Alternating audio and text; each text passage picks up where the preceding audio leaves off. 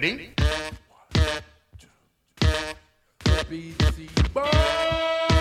Our evening began in Peter Seychelles' comfortable study in his New York townhouse. No sleep till Brooklyn! yeah. Brooklyn, Bronx, Queens, and Staten, from the Battery to the top of Manhattan. Europa! If you wanna better go in tonight, kick it roof down. I put my roof down. So how we gonna kick it? Hello, everybody. My name is Jim Shearer, and welcome to the official, unofficial Beastie Boys podcast known as the Brouhaha. I know I haven't done one of these in a while. I was on a good streak, and keep in mind, I haven't done one in months. It's not like I haven't done one in years. But I got off to a good start early 2022. I did the 30th anniversary Check Your Head special. Then I took a little break, and then I never came back until now. You know, it's like someone who starts off really well with their New Year's resolution. They go hard in January and February, and then, they kind of give it up in March. But I'm back, and if you're listening in real time, summer of 2022 is winding down. We just had MCA Day NYC. First MCA Day in New York City in 5 years, and I think it was a success. We had Alan Lights and Nick Carter from Sirius XM judge a Beastie karaoke contest. I thought it was a good story because the two people that won had never met each other until they were singing Beastie Boys songs on stage together. Because we were looking for contestants, and someone said, I think her name was Kristen. She said, I'll do it, but I need someone to do it with me. And then 10 minutes later, I ran into someone. I think her name was Megan. And she said, I'll do it, but I need someone to do it with me. And I'm like, you've got to meet Kristen.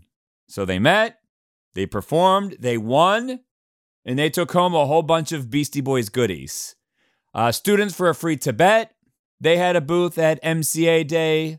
Oscilloscope Laboratories was there. Rachel Zern from Oscope helped judge the Beastie karaoke competition. We had Unlearn, Rage Against the Machine cover band. Now, they've done MCA Day a handful of times, but I think this was the year to do it because Rage Against the Machine is back. And unless you had tickets on their sold-out tour, seeing Unlearn was the next best thing. And it was the night after MCA Day where Rage Against the Machine finished their run at Madison Square Garden, and now they're done for the time being. They canceled all of their European dates because I think it was on the second night of the tour, Zach De La Rocha ruptured his Achilles. And I got to see Rage. Now I'm going off on a tangent here. I got to see Rage the Friday night before MCA Day, which was held on Saturday, and whew, it's so good. And I didn't even mind that Zach was performing on a road case because it was almost like a caged beast. He couldn't get out of his cage. So good. The only word I thought of in the moment to describe it, I turned to my wife and I said, this is awesome. And it was awesome. So when Zach heals and Rage goes back out on tour, you must see them. They're so freaking good. So back to MCA Day. We had a band called the Ill Dudes. I don't know if it was the Ill Dudes. I think it's just Ill Dudes. The Good People. They did have an article before their band name. LeJune performed a couple of songs. Back in the day, she destroyed so many MCs on BET's 106 in Park that they had to retire her to the Hall of Fame. I also want to shout out Brownski and the MCA Day Philly crew for all of their DJ sets. Pat Poon was wearing many hats during MCA Day, DJing for all of the hip-hop acts, including mine, the Beasley Boys. Me and my 8-year-old daughter performed a set of Beastie Boys songs, and it was fun. I enjoyed it. I also want to shout out Mike Kearney for facilitating everything. He's a great delegator.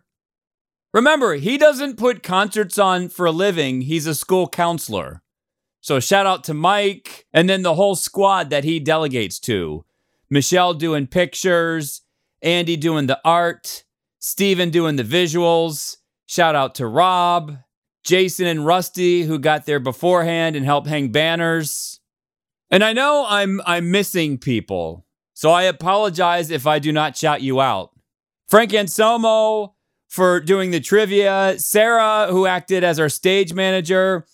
There was a Beastie fan, I forget her name, and her teenage daughter was watching over the table where free prints were available. Nick, who was documenting the entire event. And Nick's like a pro. He does this for a living. Would we call him a documentor? Anyway, Nick was there. Owen from Ireland. So to everyone who helped put this on, many thanks to you.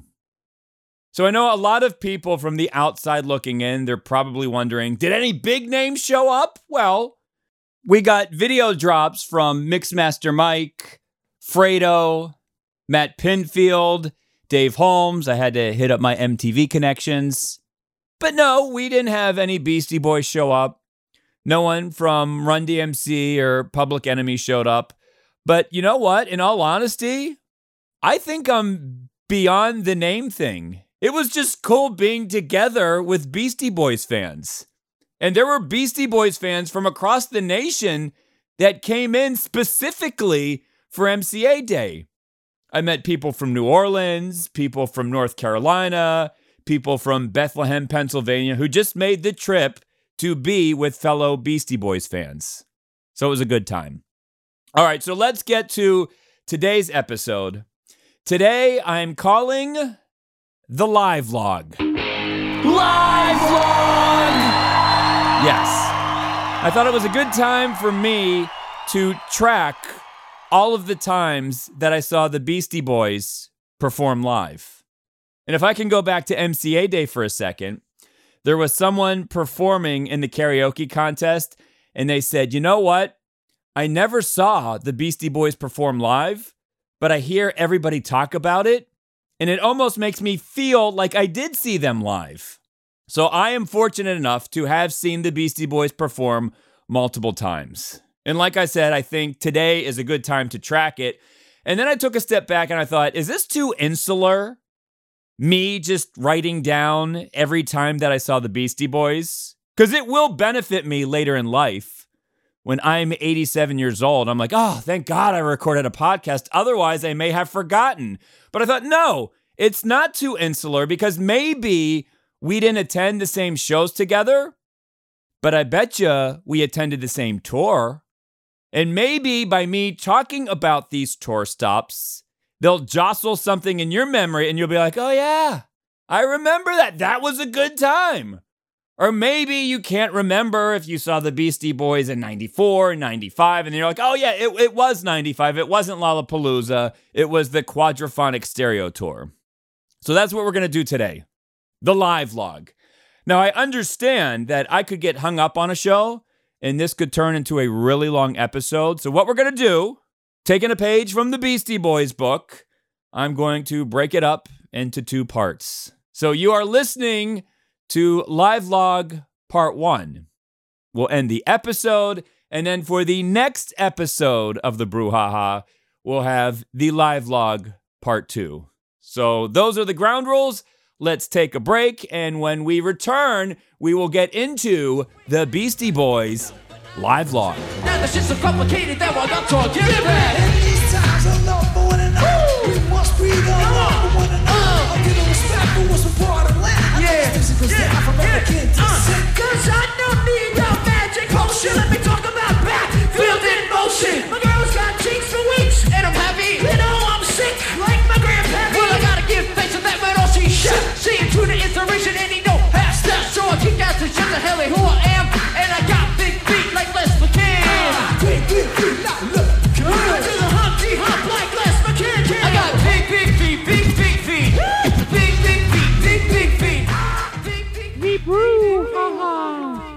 All right, back on the Brouhaha. Time to get into the live log. But before I get into it, let me just give you a history of my concert-going experience. So my first concert ever, Dion. Yes, Runaround Sue, The Wanderer, Dion. Dion of Dion and the Belmonts. My mom won free tickets from a radio station. That was my first concert. Sad to say, I think I fell asleep. I wasn't even awake for the entire thing. So then, I'm in high school, still haven't attended a real concert yet. And you all know my So What You Want story. I came home from high school, turned on MTV, saw So What You Want, and fell in love with the Beastie Boys. So I was so in love with the Beastie Boys, or I guess I should say I was so inspired by the Beastie Boys, I started my own rap group called the D-Boys. Me and some high school friends. And there was one point in my life where I performed more songs at our own concerts than concerts I actually attended. And thinking back, how did I know how to perform a live concert? Because I hadn't gone to one yet. Maybe it was everything that I saw on MTV. I don't know. But it's wild to think about that I probably at one point had performed 4 concerts and saw 0. But I do remember in high school, my friend had a heavy metal band. I saw them at like a small bar. And then in college, I went to a club called Graffiti and saw the local band, The Affordable Floors. And I remember watching The Affordable Floors, thinking to myself, yeah, this is fun. But wouldn't it be cool if you could see one of your favorite bands?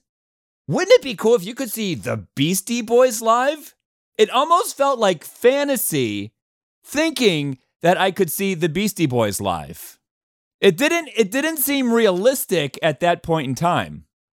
So then, I'll never forget this, early 1994, probably January or February, I'm in my dorm room and someone slides a piece of paper under my door really early on a Saturday morning.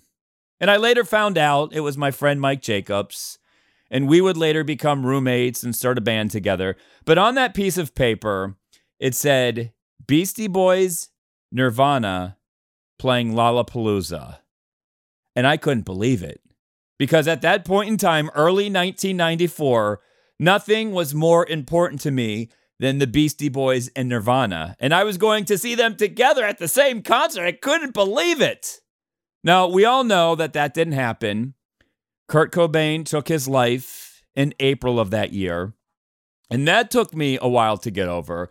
But as the summer approached, I thought, well, yeah, I'm not going to see Nirvana, but I'm still going to see the Beastie Boys.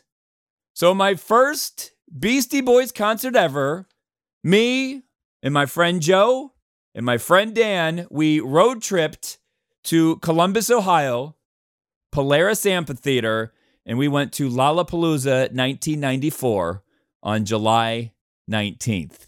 And to this day, now also keep in mind that this was my first concert, and then I went to a ton more, and then I worked in music for a quarter of a century.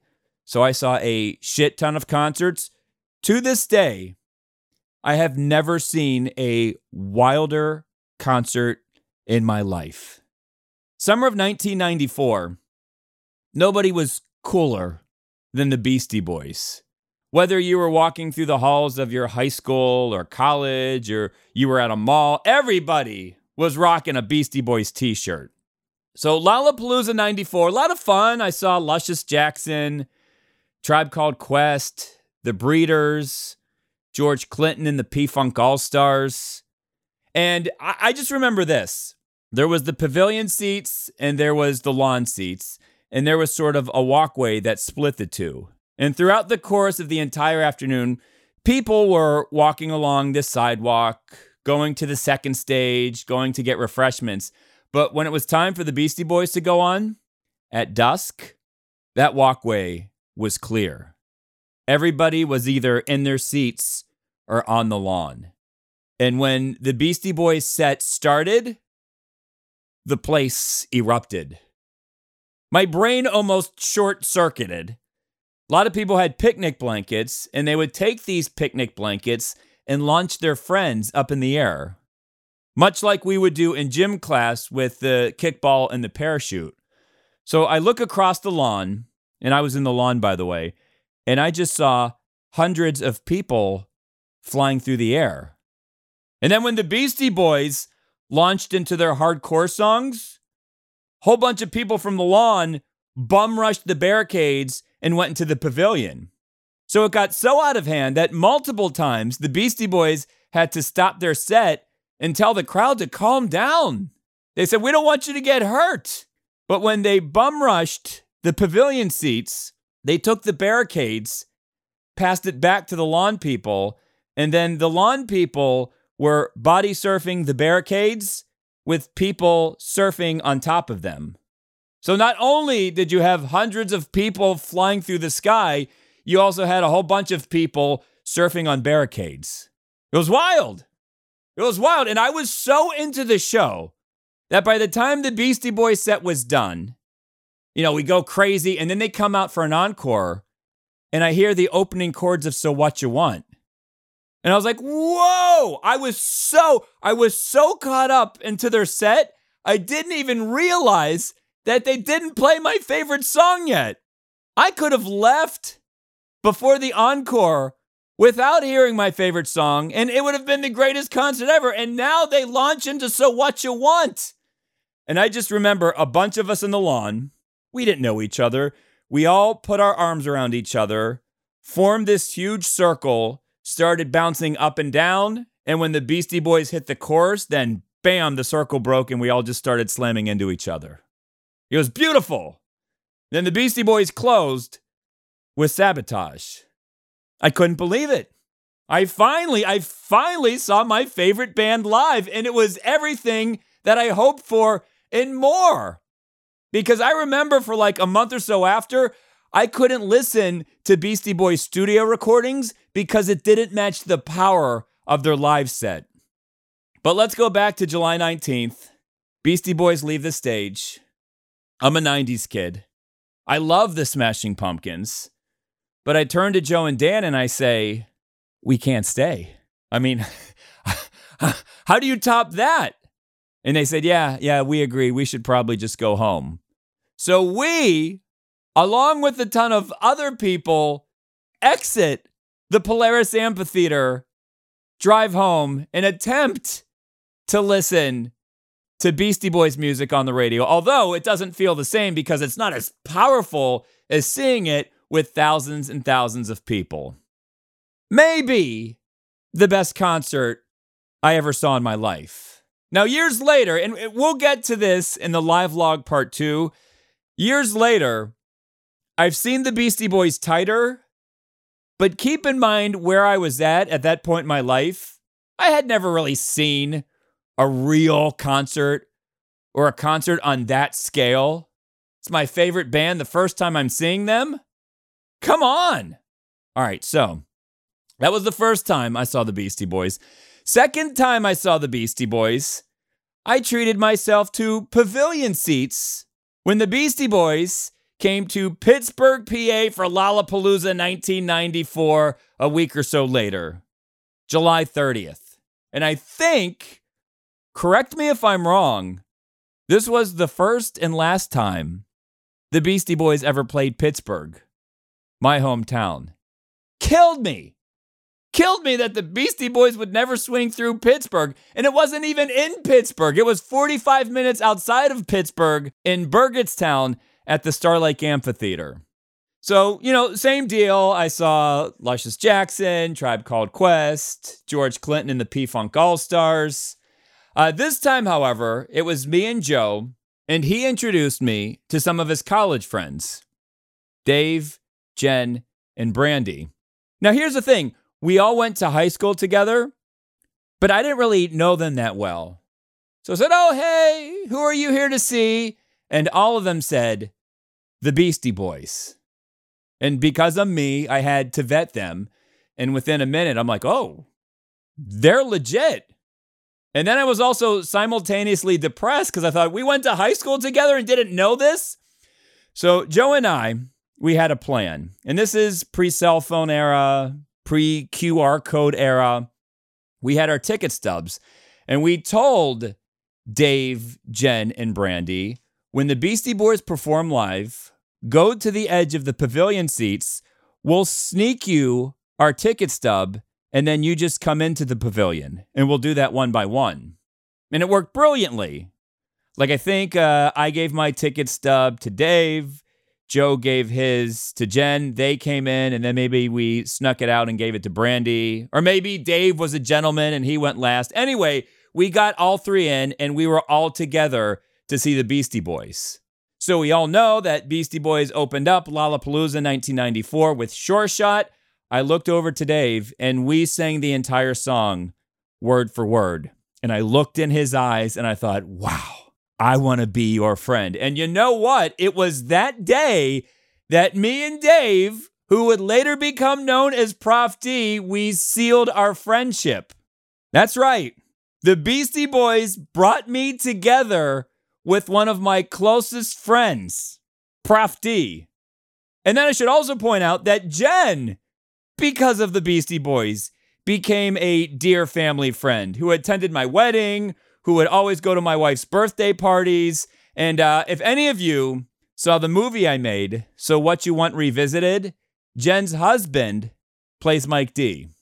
So all of this doesn't happen were it not for the Beastie Boys in Lollapalooza 1994.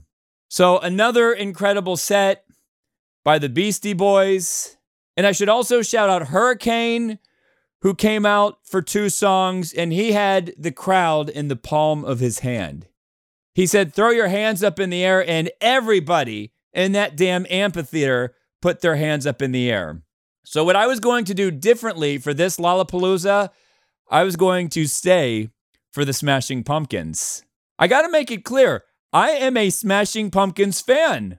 I had their albums. I played them on my radio show. I love the Smashing Pumpkins. However, how do you follow up the Beastie Boys?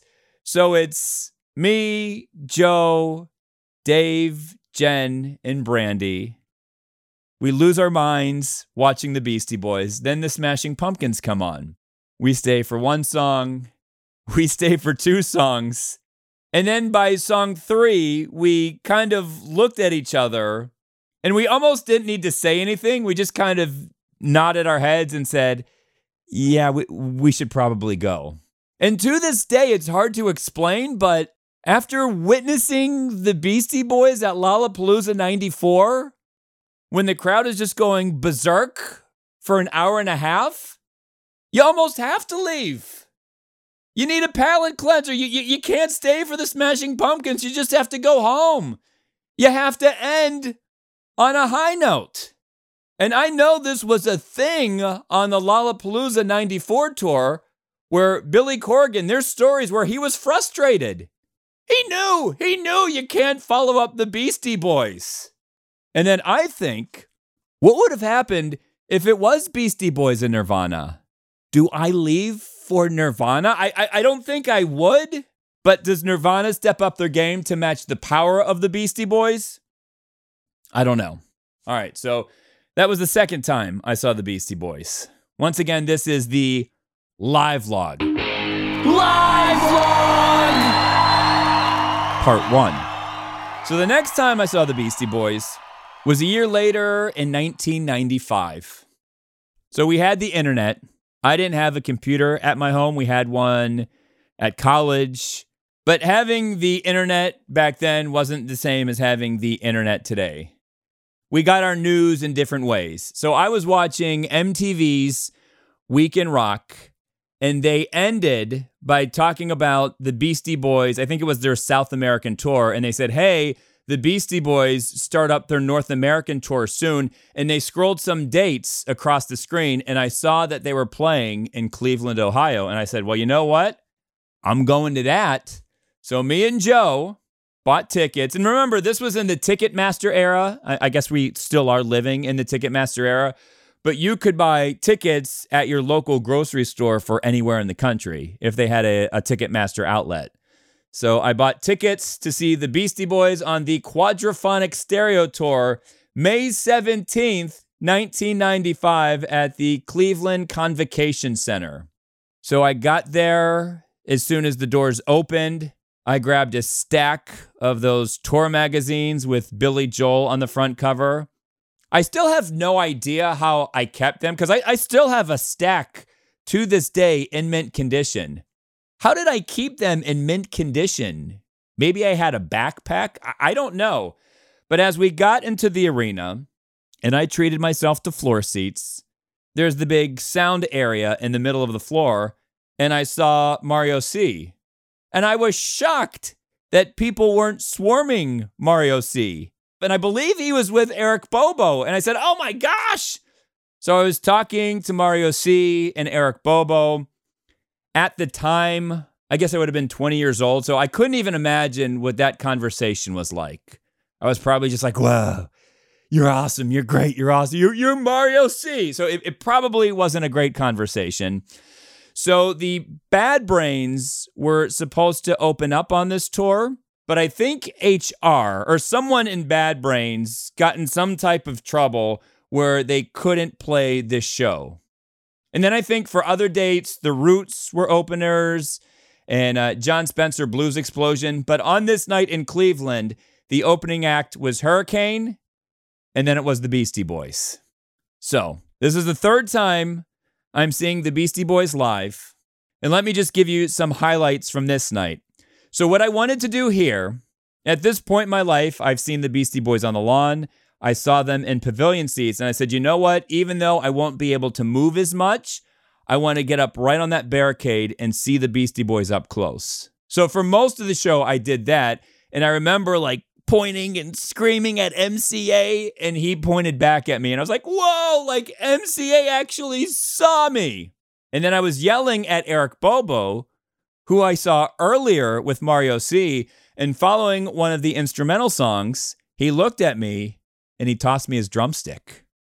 So now I've got a stack full of tour magazines, I guess, in my backpack. MCA pointed at me and I got a drumstick from Eric Bobo. The pros of being up close right on that barricade. Now, a few years ago, I saw Eric Bobo backstage at a Cypress Hill concert, and I told him about how he threw me a drumstick. Now, I lost the drumstick, and I was trying to think, how did I lose the drumstick? And I told Eric I probably lost it when the Beastie Boys launched into a hardcore song. And then Eric said, you know what? It's all good. He went to his bag and he pulled out a drumstick and he's like, here, I'm going to give you another one. And I was like, whoa, decades later, I finally get my drumstick from Eric Bobo, which I have to this day. So I remember going home that night and I was thinking to myself, wait a second. I wouldn't have lost the drumstick when the Beastie Boys were playing a hardcore song. Because when you're moshing, your fists are clenched. I could have used that drumstick as a weapon. How did I lose that drumstick? And then I remembered. It's even cooler than losing it in the mosh pit. Ad Rock jumped into the crowd that night. He actually jumped on top of my head. So now let's take a time out. I got MCA to point at me. I got a drumstick from Eric Bobo. And now I have made contact with the Beastie Boy. Ad Rock is now on top of my head. Now, the only bad thing is everybody is pulling Ad Rock down. I am under Ad Rock, so now I am being pulled down to the floor. And I thought to myself, and I was in good shape at this time. I was a strong, athletic 20-year-old kid, and I thought to myself, I've got to save Ad Rock. Otherwise, this Cleveland crowd may smother him to death. So the only way to do that, I had one free hand, and the other hand was clutching the drumstick. I thought the only way I can save Ad Rock is if I have both hands free and sort of launch him up into the sky. So at that moment, I let go of my drumstick. That's right, I sacrificed my drumstick for the life of the King Ad Rock. I propelled him up into the air, forcing him to change direction. He was then body surfed back towards the barricade on stage and continued performing. Some other notes from this show. For the second time in my concert-going career, the Beastie Boys performed Get It Together. And for the second time, it was a slight train wreck. Never got to see them perform Get It Together smoothly. They did it in Pittsburgh with Q-Tip. Q-Tip had no idea when to come in and when to come out. And then when the Beastie Boys performed it in Cleveland, it was a little bit sloppy.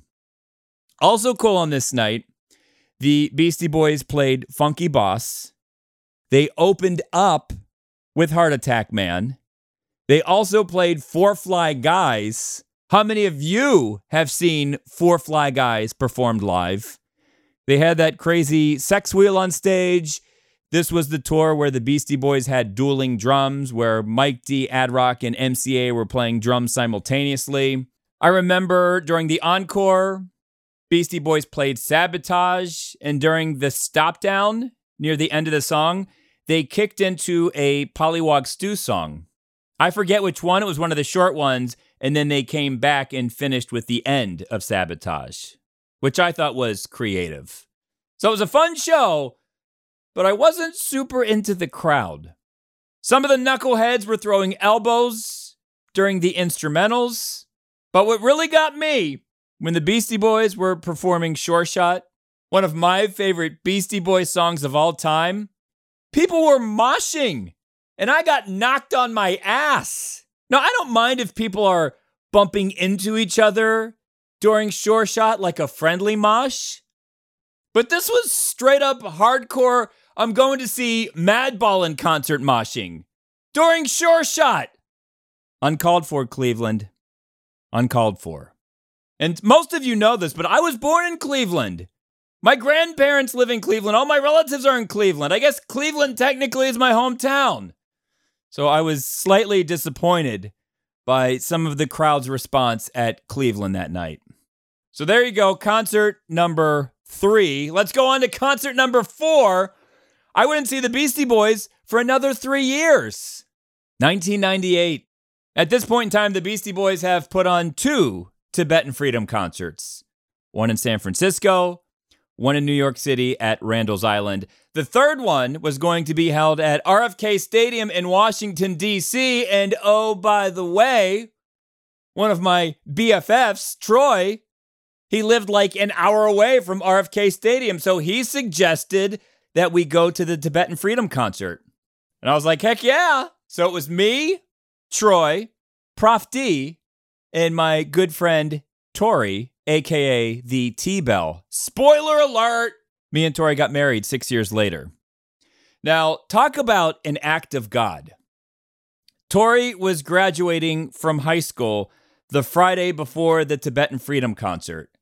And I really wanted Tori to go because I had a crush on Tori. But all week long, they were calling for rain on Friday. So if it rained on Friday, Tori's graduation would have been canceled because it was held outside, and it would have been rescheduled for Saturday, and she would have missed the Tibetan Freedom concert. So I was praying all week, dear God, please, please let it not rain on Friday. Or if it rains on Friday, please just let it let up for 2 hours. And by divine intervention, even though all of the top meteorologists were calling for rain on Friday, it didn't rain.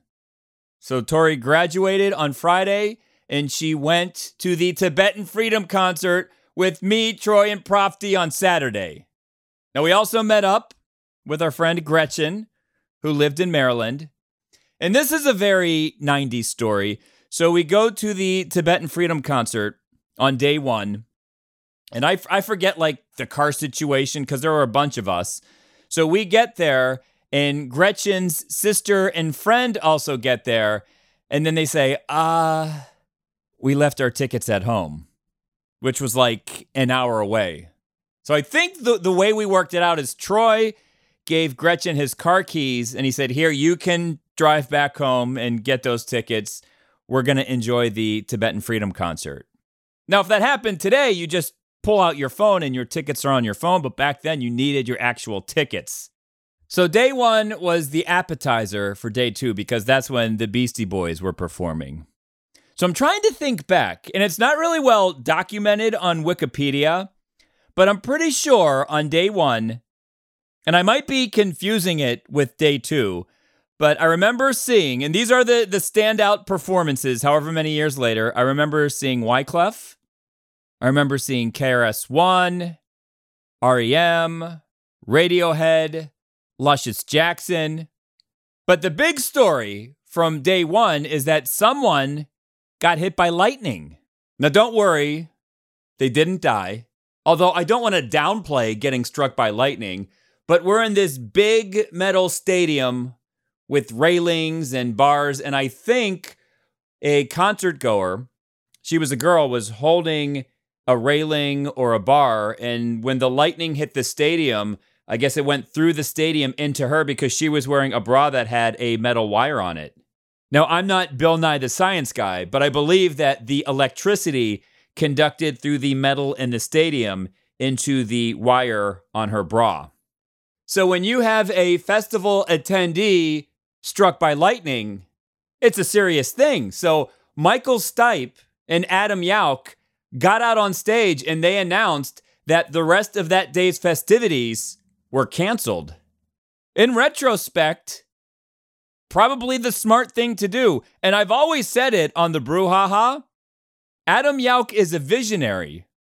How many concerts many years after that saw people get hurt because they wouldn't cancel a concert? So they said, you know what? Everyone just go home. We'll regroup tomorrow. And I think they shuffled around the lineup some, and I did not get to see Beck. He was scheduled to play on day one, and then I guess they couldn't move him to day two, so I didn't get to see Beck at the Tibetan Freedom concert. So day two came, and before we get to day two, I always find this amazing.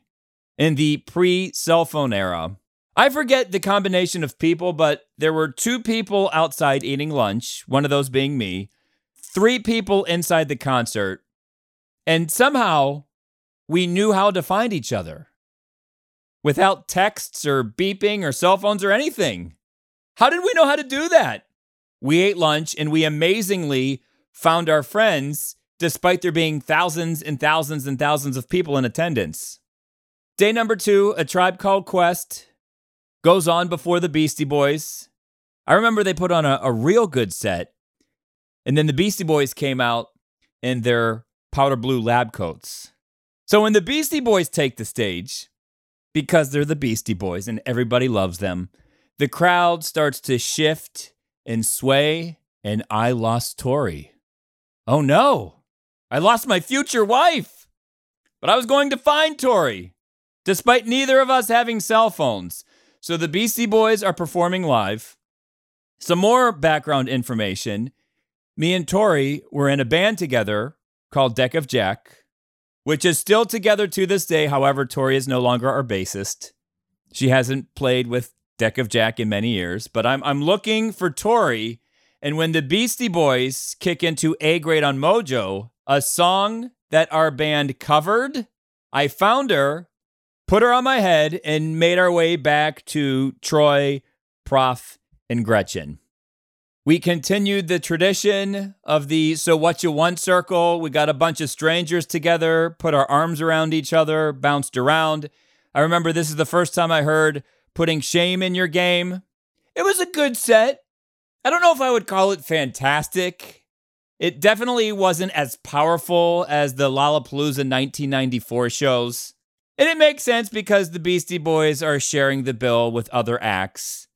They still get a long set, but not as long as it would be if it was a true Beastie Boys headlining set.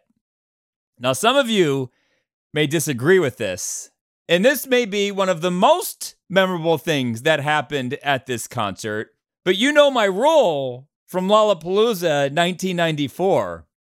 Nobody follows up the Beastie Boys. And if they do, I don't stay for it. So guess who played after the Beastie Boys? It was Pearl Jam. I didn't stay for them, and neither did any of my friends. Now, it gets worse.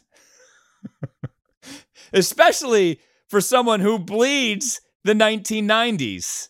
So I walk out on Pearl Jam, and then as we're driving out of the stadium, we swear that we hear the Red Hot Chili Peppers. So it turns out after Pearl Jam, the Red Hot Chili Peppers performed a surprise 3-song set. We didn't stay for them either. Do I regret it? No, because no one goes on after the Beastie Boys.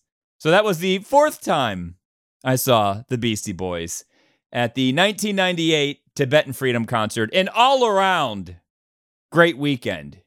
Because after each day, we would drive back to Troy's parents' house and we would watch the recap on MTV. That was living life in 1998. Fantastic weekend. That was the 4th time I saw the Beastie Boys. June 14th, 1998. And if you are keeping track of dates, Hello Nasty has not been released yet. Although at that point in time, everybody was listening to Intergalactic. It was everywhere. So because Hello Nasty hadn't come out yet, the Beastie Boys weren't truly supporting it, or at least in North America. And then that happened later that summer. So the 5th time I saw the Beastie Boys, going back to Cleveland, the In the Round Tour, August 14th, 1998, the big round stage in the middle of the arena. I don't want to poo-poo on Cleveland, but when I think back to this concert, I think of the bad times more than the good times. And it should be remembered as such a good time because I brought a caravan full of people. Troy, Randy, my brother, Jeff Portman. I forget how many people we had. Joe was there. I had a caravan full of people. And before we went to the Cleveland Convocation Center, I know I'm going back to the Convocation Center, all of us visited my grandparents. I got an awesome picture of all of us and my grandma before the Beastie Boys. All right, let me just get into it. So I made all of these giant poster board signs that spelled out Quagmire. Because you know the lyric. Well, I'm the king of Boggle. There is none higher. I get 11 points off the word Quagmire. So I had a big poster board of Quagmire. We were all going to hold them up when the Beastie Boys performed Putting Shame in Your Game.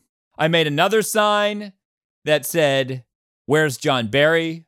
Hoping that the Beastie Boys would read it and then say a word or two about John Barry. So we get to the front doors and security says, where do you think you're going? And I'm like, I'm going to the concert. And they're like, not with those posters, you're not. And I'm like, what do you mean?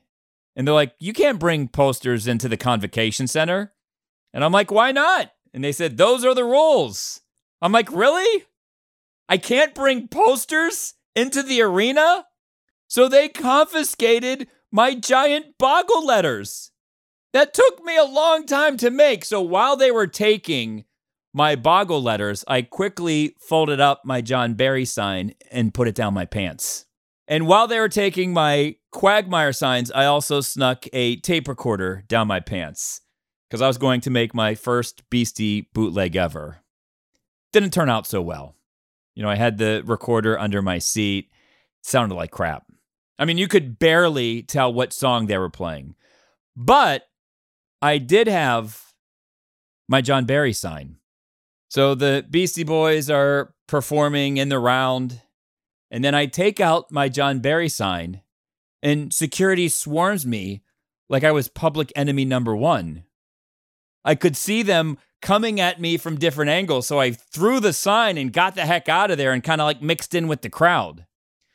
So then later in the concert, the Beastie Boys are playing instrumentals, and these two jackasses in front of me are ripping off the armrests to chairs, which are dense, heavy pieces of plastic, and we were in the upper deck, and they would take them and just throw them down to the floor, probably clunking someone on the head, a good chance giving them a concussion. So I am not good at confrontations. Probably better now than I was back then. Now, if I had to do it over, I would have tapped both of them on the back and said, what the hell are you doing? Don't be throwing armrests at fans. I didn't do that. I went to the security guards and I said, there's these kids ripping armrests off chairs and then throwing them down to the floor. They're probably going to hurt somebody if they haven't hurt someone already. Security never came. And this bummed me out because I was holding up that John Barry sign and they were acting like I was robbing the Federal Reserve. And then these kids who are potentially causing harm to people, nothing. See, years later, it still affects me. If your crowd bubble isn't good, it affects your concert-going experience. The bubble I had at Lollapalooza 1994 was so good. So then the encore came, and I thought to myself, okay, I've seen the Beastie Boys mess up Get It Together at Lollapalooza. I saw them mess it up in 1995 in this arena. A Tribe Called Quest were touring with the Beastie Boys. So at this point in the tour, they probably had Get It Together down pat. And I knew they were doing Get It Together because I saw an MTV News piece where they showed like a snippet of the performance. But on this night, Q-Tip did not come out. The Beastie Boys did not perform Get It Together. So even though I had a fun time with my friends, we visited my grandparents, not the best Beastie Boys experience. And I wouldn't see the Beastie Boys again for another 3 years.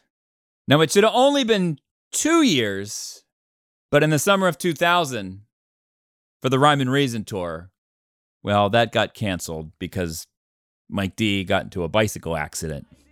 You all know that story. Why did Mike have to ride that bike? Did it happen so fast in the blink of an eye? When I heard all about it, I just wanted to cry.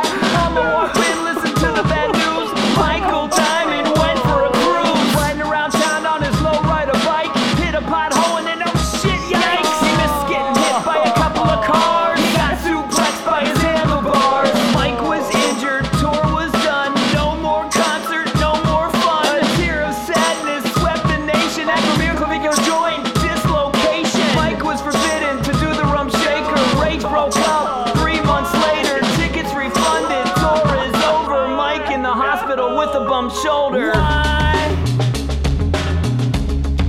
Why did Mike have to ride that bike? Why did Mike Maybe we'll break that down on an episode of the Brouhaha. I'm starting to realize as I go through these concerts, each of these could be an episode of the Brouhaha. So I know I'm doing this in 2 parts, but I could do this. This could be like a 15-part series. All right, so next up, October 28th, 2001. A month and a half after 9/11. So in March of 2001, I moved to New York City with Joe.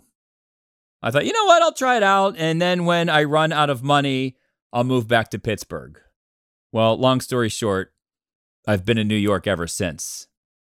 So 9/11 happens. I was temping, and as I looked out my window, I could see everything. Scariest day of my life. So a month and a half later, the Beastie Boys want to help out New York City, and they put on the concert, New Yorkers Against Violence. They're playing for 2 nights. I think slightly different lineups for both nights, but the Beastie Boys were headlining both of these nights at the Hammerstein Ballroom in New York City. So like I said, I had moved to New York City earlier that year. I was temping. I did not have a lot of money, but I did have enough money to see the Beastie Boys. However, not enough money to see them twice. So I thought, do I go to night 1 or do I go to night 2? Night 2, they might be a little more polished, because keep in mind, at this point in time, they haven't played live in 3 years, but I decided to go to night 1, and here's why. You may remember in 99, the Beastie Boys put out the Sounds of Science anthology with the new single Alive. Good job, so socialize. Open up your ears and clean out your eyes. If you learn to love, you're in for a surprise. It could be nice to be alive. So I thought to myself, if I can only go to one, if I can only afford one, I'll go to night 1, because I can say I was at the concert where the Beastie Boys played Alive for the very first time. And I was. And I even made a little Shazam sign. So if you see bootlegs of this concert, when the Beastie Boys are performing live and Mike D goes into his Shazam line, you can see like a corner of my poster, which I tried to flip on stage, but aerodynamics were bad that night, and that thing just flopped to the ground, and I never saw it again. So this was a good concert. This was all hip-hop. Beastie Boys just playing behind turntables, which they would later do for their next album. And Whiny Jim, he's going to creep into this again, because I think there were 5 or 6 bands before the Beastie Boys. And they would play for 20 minutes, but the breakdown and setups would take forever. So by the time the Beastie Boys got on, they had to cut their set short. And I thought, come on, Beastie Boys, was there any reason you needed 6 bands before you? Everyone in this place would have paid exclusively to see you for 2 hours. We don't need all these other bands. Now, I remember the Strokes played, and I was really excited to see the Strokes. And at that point in my life, they were one of the most boring bands that I've ever seen. They just stood there. And I thought we could have done without the Strokes. We could have done without this. I think Yoko Ono performed, and it took longer for them to set up her set than her actual performance. I thought we could have cut out Yoko Ono. I just want to see the Beastie Boys. Now, I'm looking at Setlist FM, and it seems like a full set. They did 13 songs, but I swear to you, that night it felt like short or abbreviated, or maybe the Beastie Boys were rushing through their set to make time. What I also found odd this night is that the Beastie Boys played 13 songs, so What You Want was number 9. I wasn't ready at that point in my life to hear So What You Want at number 9. You close out with So What You Want, or it's the last song of your set before you come out for the encore. So I thought So What You Want should have been held later, because it goes, So What You Want, all right, hear this, 3M Season 1 DJ, Pass the Mic, Intergalactic. Anyway, I was thrilled that I got to see the Beastie Boys live in New York City for the first time. And I thought to myself, this could be a nice perk, living in New York City, seeing the Beastie Boys live every so often. Now, I found out that on night 2, Bono from U2 showed up, and everybody was talking about Bono being at this New Yorkers Against Violence concert. And I was like, well, I went to night 1, and I didn't see Bono, but I did hear Alive performed for the very first time. All right, so let's take a quick break right now. This is probably a good time to reset. But when we come back on the Brouhaha, I will tell you about the 7th time that I saw the Beastie Boys perform live. What's that time? It's time to get ill. So what's the time? So what's the time? Oh my God, what's the time? Well, when I get on the mic, I want you to get your well. When I saw my house, I went down to the deli. I spent my last time to refill my fat belly. Got rhymes, Yo, check us out, my man. You're listening to the Brouhaha. We are back on the Brouhaha. It is the live vlog. Live vlog! All right, concert number 7. And things have drastically changed in my life, because the last time I was seeing the Beastie Boys live, I could only afford to go to one show. At this point in my life, I was getting free tickets to any show I wanted to go to. And not only that, I got to introduce the Beastie Boys live on stage. That's right, the 7th time I saw the Beastie Boys was for the MTV2 $2 bill concert at the Hunt Ridge Theater in Las Vegas, Nevada on June 9th, 2004. My goodness. And I should probably dedicate an episode of the Brouhaha to this experience, because this was the first time that I met the Beastie Boys. So I won't go into too much detail. Where should I begin? See, I said I'm not going to go into too much detail. Now it feels like I might, but I do have to provide you with some context. So earlier that afternoon, I got to interview the Beastie Boys for the first time, because I was working for MTV2. I was their main VJ, and I was going to introduce the Beastie Boys for their $2 bill concert, and I got to interview them, and they were thinking of using clips from these interviews that they might splash into the show. They never did. And they probably didn't because the interview wasn't that great. I was scared out of my mind. Interviewing my heroes. Remember, this was the whole plan. In high school, I wanted to become an MTV VJ so I could meet the Beastie Boys. The dream was coming to fruition here. So I was nervous.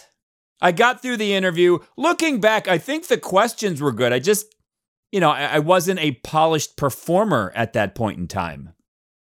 So I did ask the Beastie Boys about the weave. And they said, you know what? It's been a while since we've done the weave. Maybe we'll break it out at some point.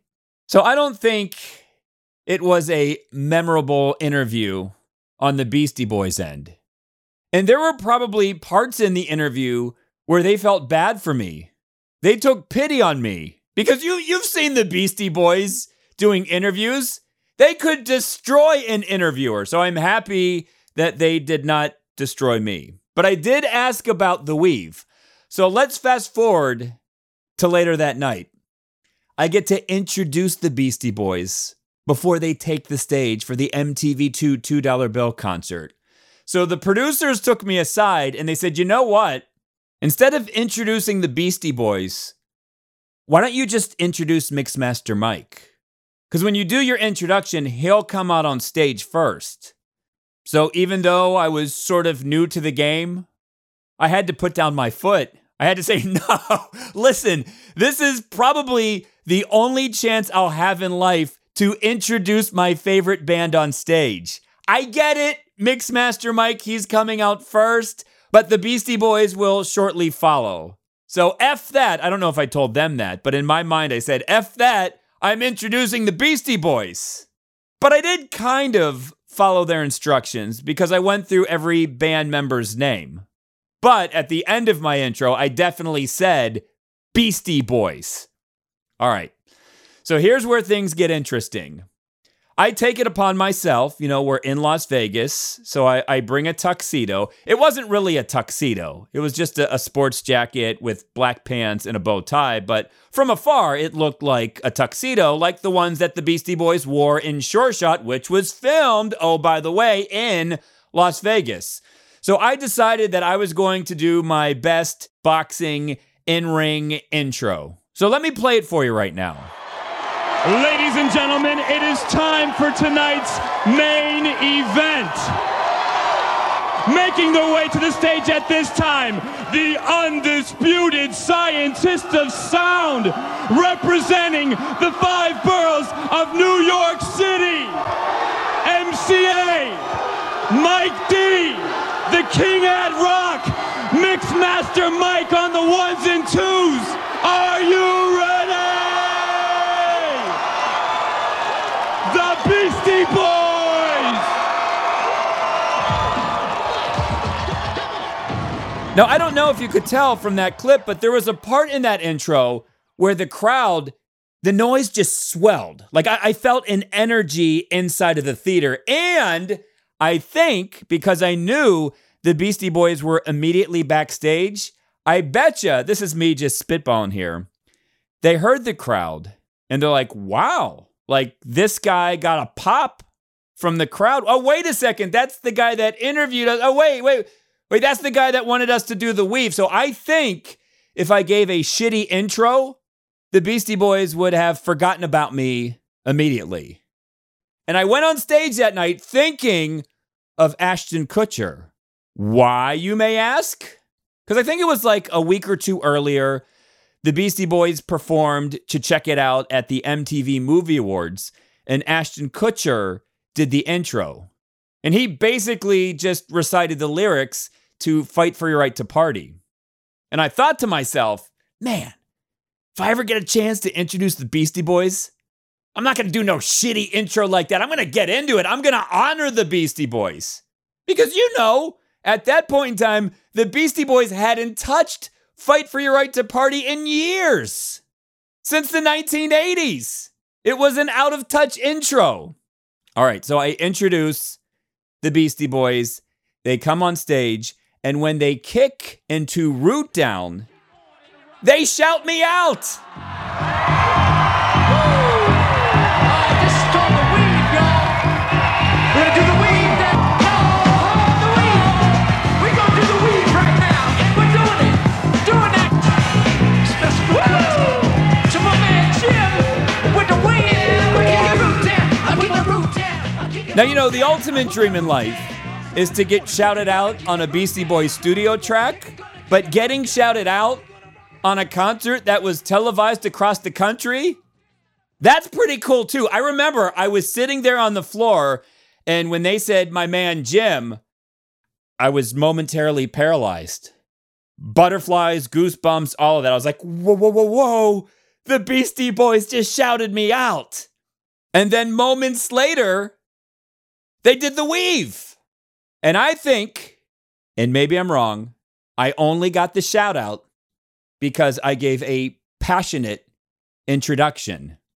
My interview with them earlier in the day was forgettable, but they were able to connect the dots when I got the crowd to pop during my intro. Oh yeah, that's the goofball that interviewed us earlier in the day. Oh yeah, he wanted the weave. You know what? It's a decent intro. Let's shout them out before we do the weave. All right, so let's get to the show. And like I said, at some point in time, I should probably spend a whole entire episode of the Brouhaha talking about the first time I met the Beastie Boys. It was an incredible couple of days. P.S., there's like more layers to this. That concert was also my bachelor party. Shout out to my Mike DeMonico, Fuzz, Troy, and Prof D. We all flew out to Las Vegas for that. Can you think of a better bachelor party? I cannot. All right, so let's get back to the concert. Fantastic Beastie Boys concert. A nice, intimate Beastie Boys concert. During To Check It Out, which MTV and MTV2 used as the To Check It Out video for a couple of weeks. In that clip, you can see Prof D holding up a Lauren Green sign. We created that in our hotel room. Excellent set. Beastie Boys going through the hits. Still all hip-hop. No instruments yet back in the Beastie Boys live set. Only problem for me, all of my friends were on the front barricade and I couldn't get to them during the show. I could still see them going nuts in front of me, and that made me happy, and I was surrounded by people who were into it. So, fun concert, typical of the sets that they were doing leading up to the release of To the Five Boroughs. And I was in heaven. I was with some of my best friends, and I got to introduce my favorite band ever live on stage before their show. So then the next time I saw the Beastie Boys perform live, it wasn't an entire set. It was only for 2 songs. But that too was magical. June 13th, 2004, the night that the Beastie Boys released To the Five Boroughs. I was asked if I wanted to attend. Or maybe I misunderstood. A producer came up to me and said, "Hey, did you hear about the live Beastie Boys special?" And I said, "No, tell me about it." I was just looking to get in, and they said, "You know what? We want you to host it." And I was like, "Oh my gosh, of course." So I got to host a live Beastie Boys special on the night that they released their brand new album, To the Five Boroughs. This is also an entire podcast episode. Now, I heard going into this that I was going to throw to 2 Beastie Boys live performances, as well as host the half-hour show. So I thought, okay. And I looked at the script and I saw that they were going to do Triple Trouble. And then I thought, all right, they'll probably do Triple Trouble and To Check It Out. And then as I flipped over the script, I saw that they were performing So What You Want to close out the night, my favorite song of all time. Woo! And we've been through this story before on the Brouhaha. When I announced it, I said, "This is the song that changed my life." And MCA said, "Whoa." And I think he was simultaneously touched and simultaneously like, "Cool down, kid. That's a little dramatic." But it did. It did change my life. So I don't need to go into these performances too much because they're on YouTube. You could watch them right now. And here's the only thing that bummed me out a little bit. For the most part, they brought in a casted audience. So everyone there was just looking to be on TV. They weren't necessarily into the Beastie Boys.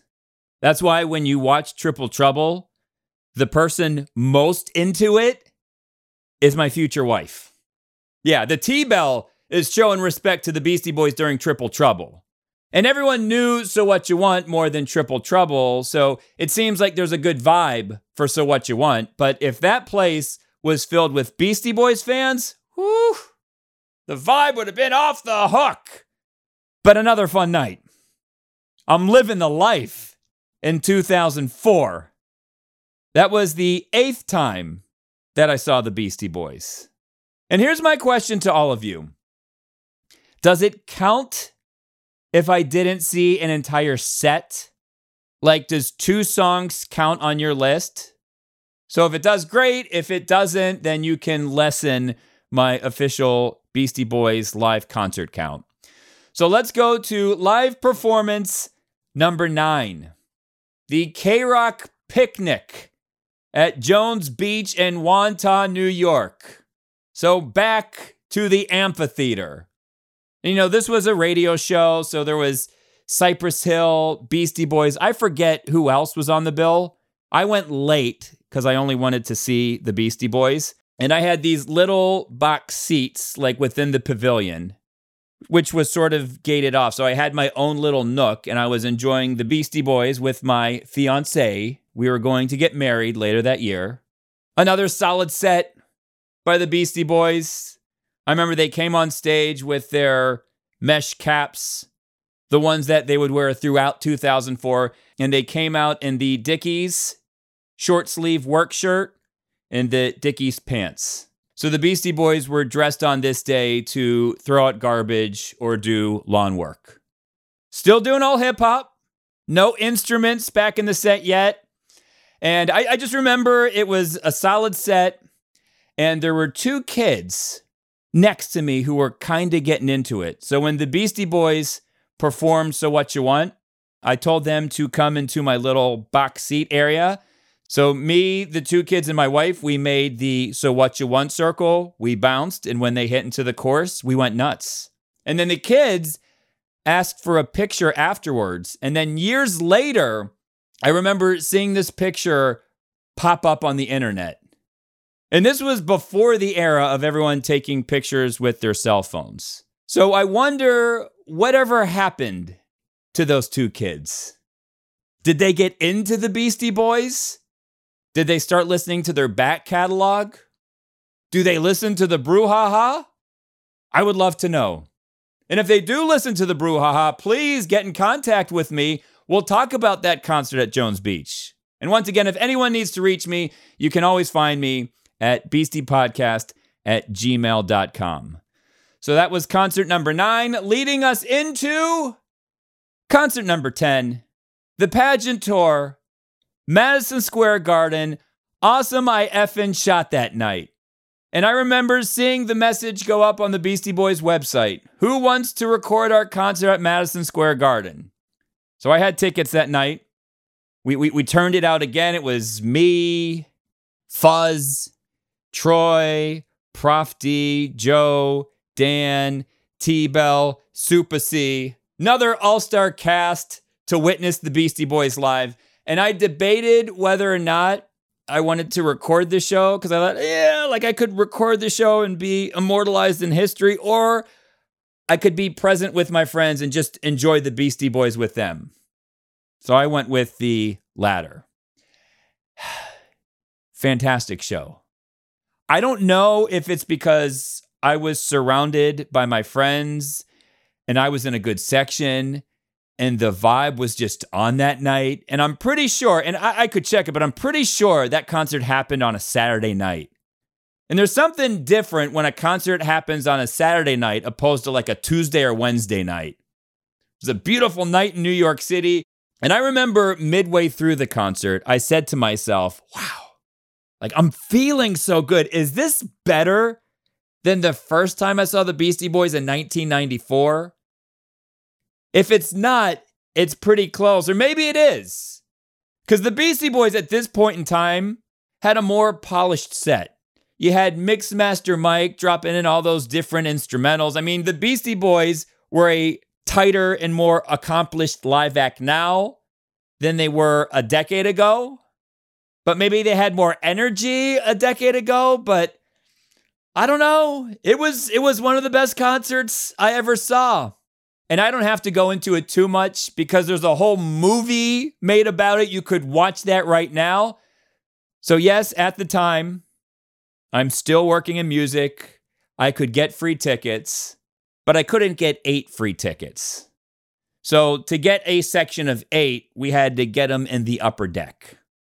All right, so one may think of that as a setback. I mean, I could still see the Beastie Boys. I felt the energy. But then, when they came out for the encore, and you know what they did for the encore during this tour, they would pop up randomly in a different part of the arena. They would do Intergalactic, go back downstairs, close out with Sabotage. So when they popped up in the arena on this night, they popped up right in front of us. And I'm shocked that I'm not in Awesome I Shot That, because they were right there in front of us. So it was cool because we had this private Beastie Boys concert in this sold-out Madison Square Garden show. So the Beastie Boys do Intergalactic, they go back downstairs, and they close out with Sabotage. A perfect concert, maybe the best concert that I've ever seen from the Beastie Boys. And I get it, it's all subjective, because on that night, nobody was throwing armrests at other people, and nobody knocked me to the floor when the Beastie Boys performed Sure Shot. So there you go. 10 concerts down, 10 more to go. The live log part 1 is complete. And before we end this episode of the Brouhaha, usually we start episodes with the scoop. We are going to end with the scoop today. Better believe it, y'all. It's a scoop for ya. Take me. Better believe it, y'all. You know, just want to recap some recent B-Boy happenings, or ones that have happened since the last episode of the Brouhaha. So in July, it became official, the intersection of Ludlow Street and Rivington Street in New York City, where the Beastie Boys took that iconic Paul's Boutique cover photo snapped by Jeremy Shatton. It is officially now known as Beastie Boys Square. If you've ever run into Leroy McCarthy, he is always seen with that Beastie Boys Square sign. That sign can now officially be put in Beastie Boys Square, because that's what it's called now.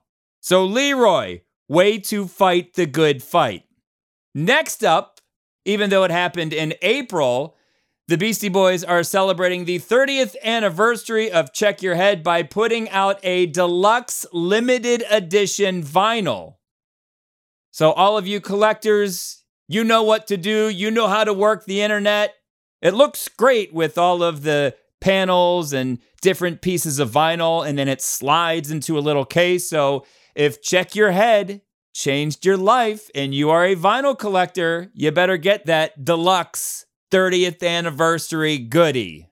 And then finally, the San Francisco toy company, Super 7, have announced that they will be releasing Beastie Boys action figures. They are the 3 3/4 inch variety. Same size as your Star Wars and G.I. Joe action figures as a kid. So it's the Beastie Boys depicting their characters from their iconic 1994 music video Sabotage. MCA is Cochise, Mike D is the Chief, and Ad Rock is Bobby the Rookie. You can pre-order now, and these Sabotage reaction figures, that's what they're called, reaction figures, they'll be available in September. And I also like that each action figure comes with a little accessory. The Chief comes with a walkie-talkie, Bobby the Rookie comes with a donut, and Cochise is wearing 2 gun holsters. And this made me nervous because I'm like, you can't give Yauk guns because he was against guns. I am happy to report that Cochise's accessory, 2 bananas. I think, and I don't speak for Adam Yauch, but I think he would appreciate that. So that will do it for this episode of the Brouhaha. If you need to get a hold of me, you can find me on social media at Jim Shearer, or you could always email me at beastiepodcast@gmail.com. And if I don't respond immediately, I am probably busy with my day job or parenting, but I will try to get back to you as soon as I can. So thank you for listening to the live log part 1. Up next on the Brouhaha, we will give you the live log part 2. So until then, my name is Jim Shearer, and I will see Jens later. That's it, that's all there is. Come on.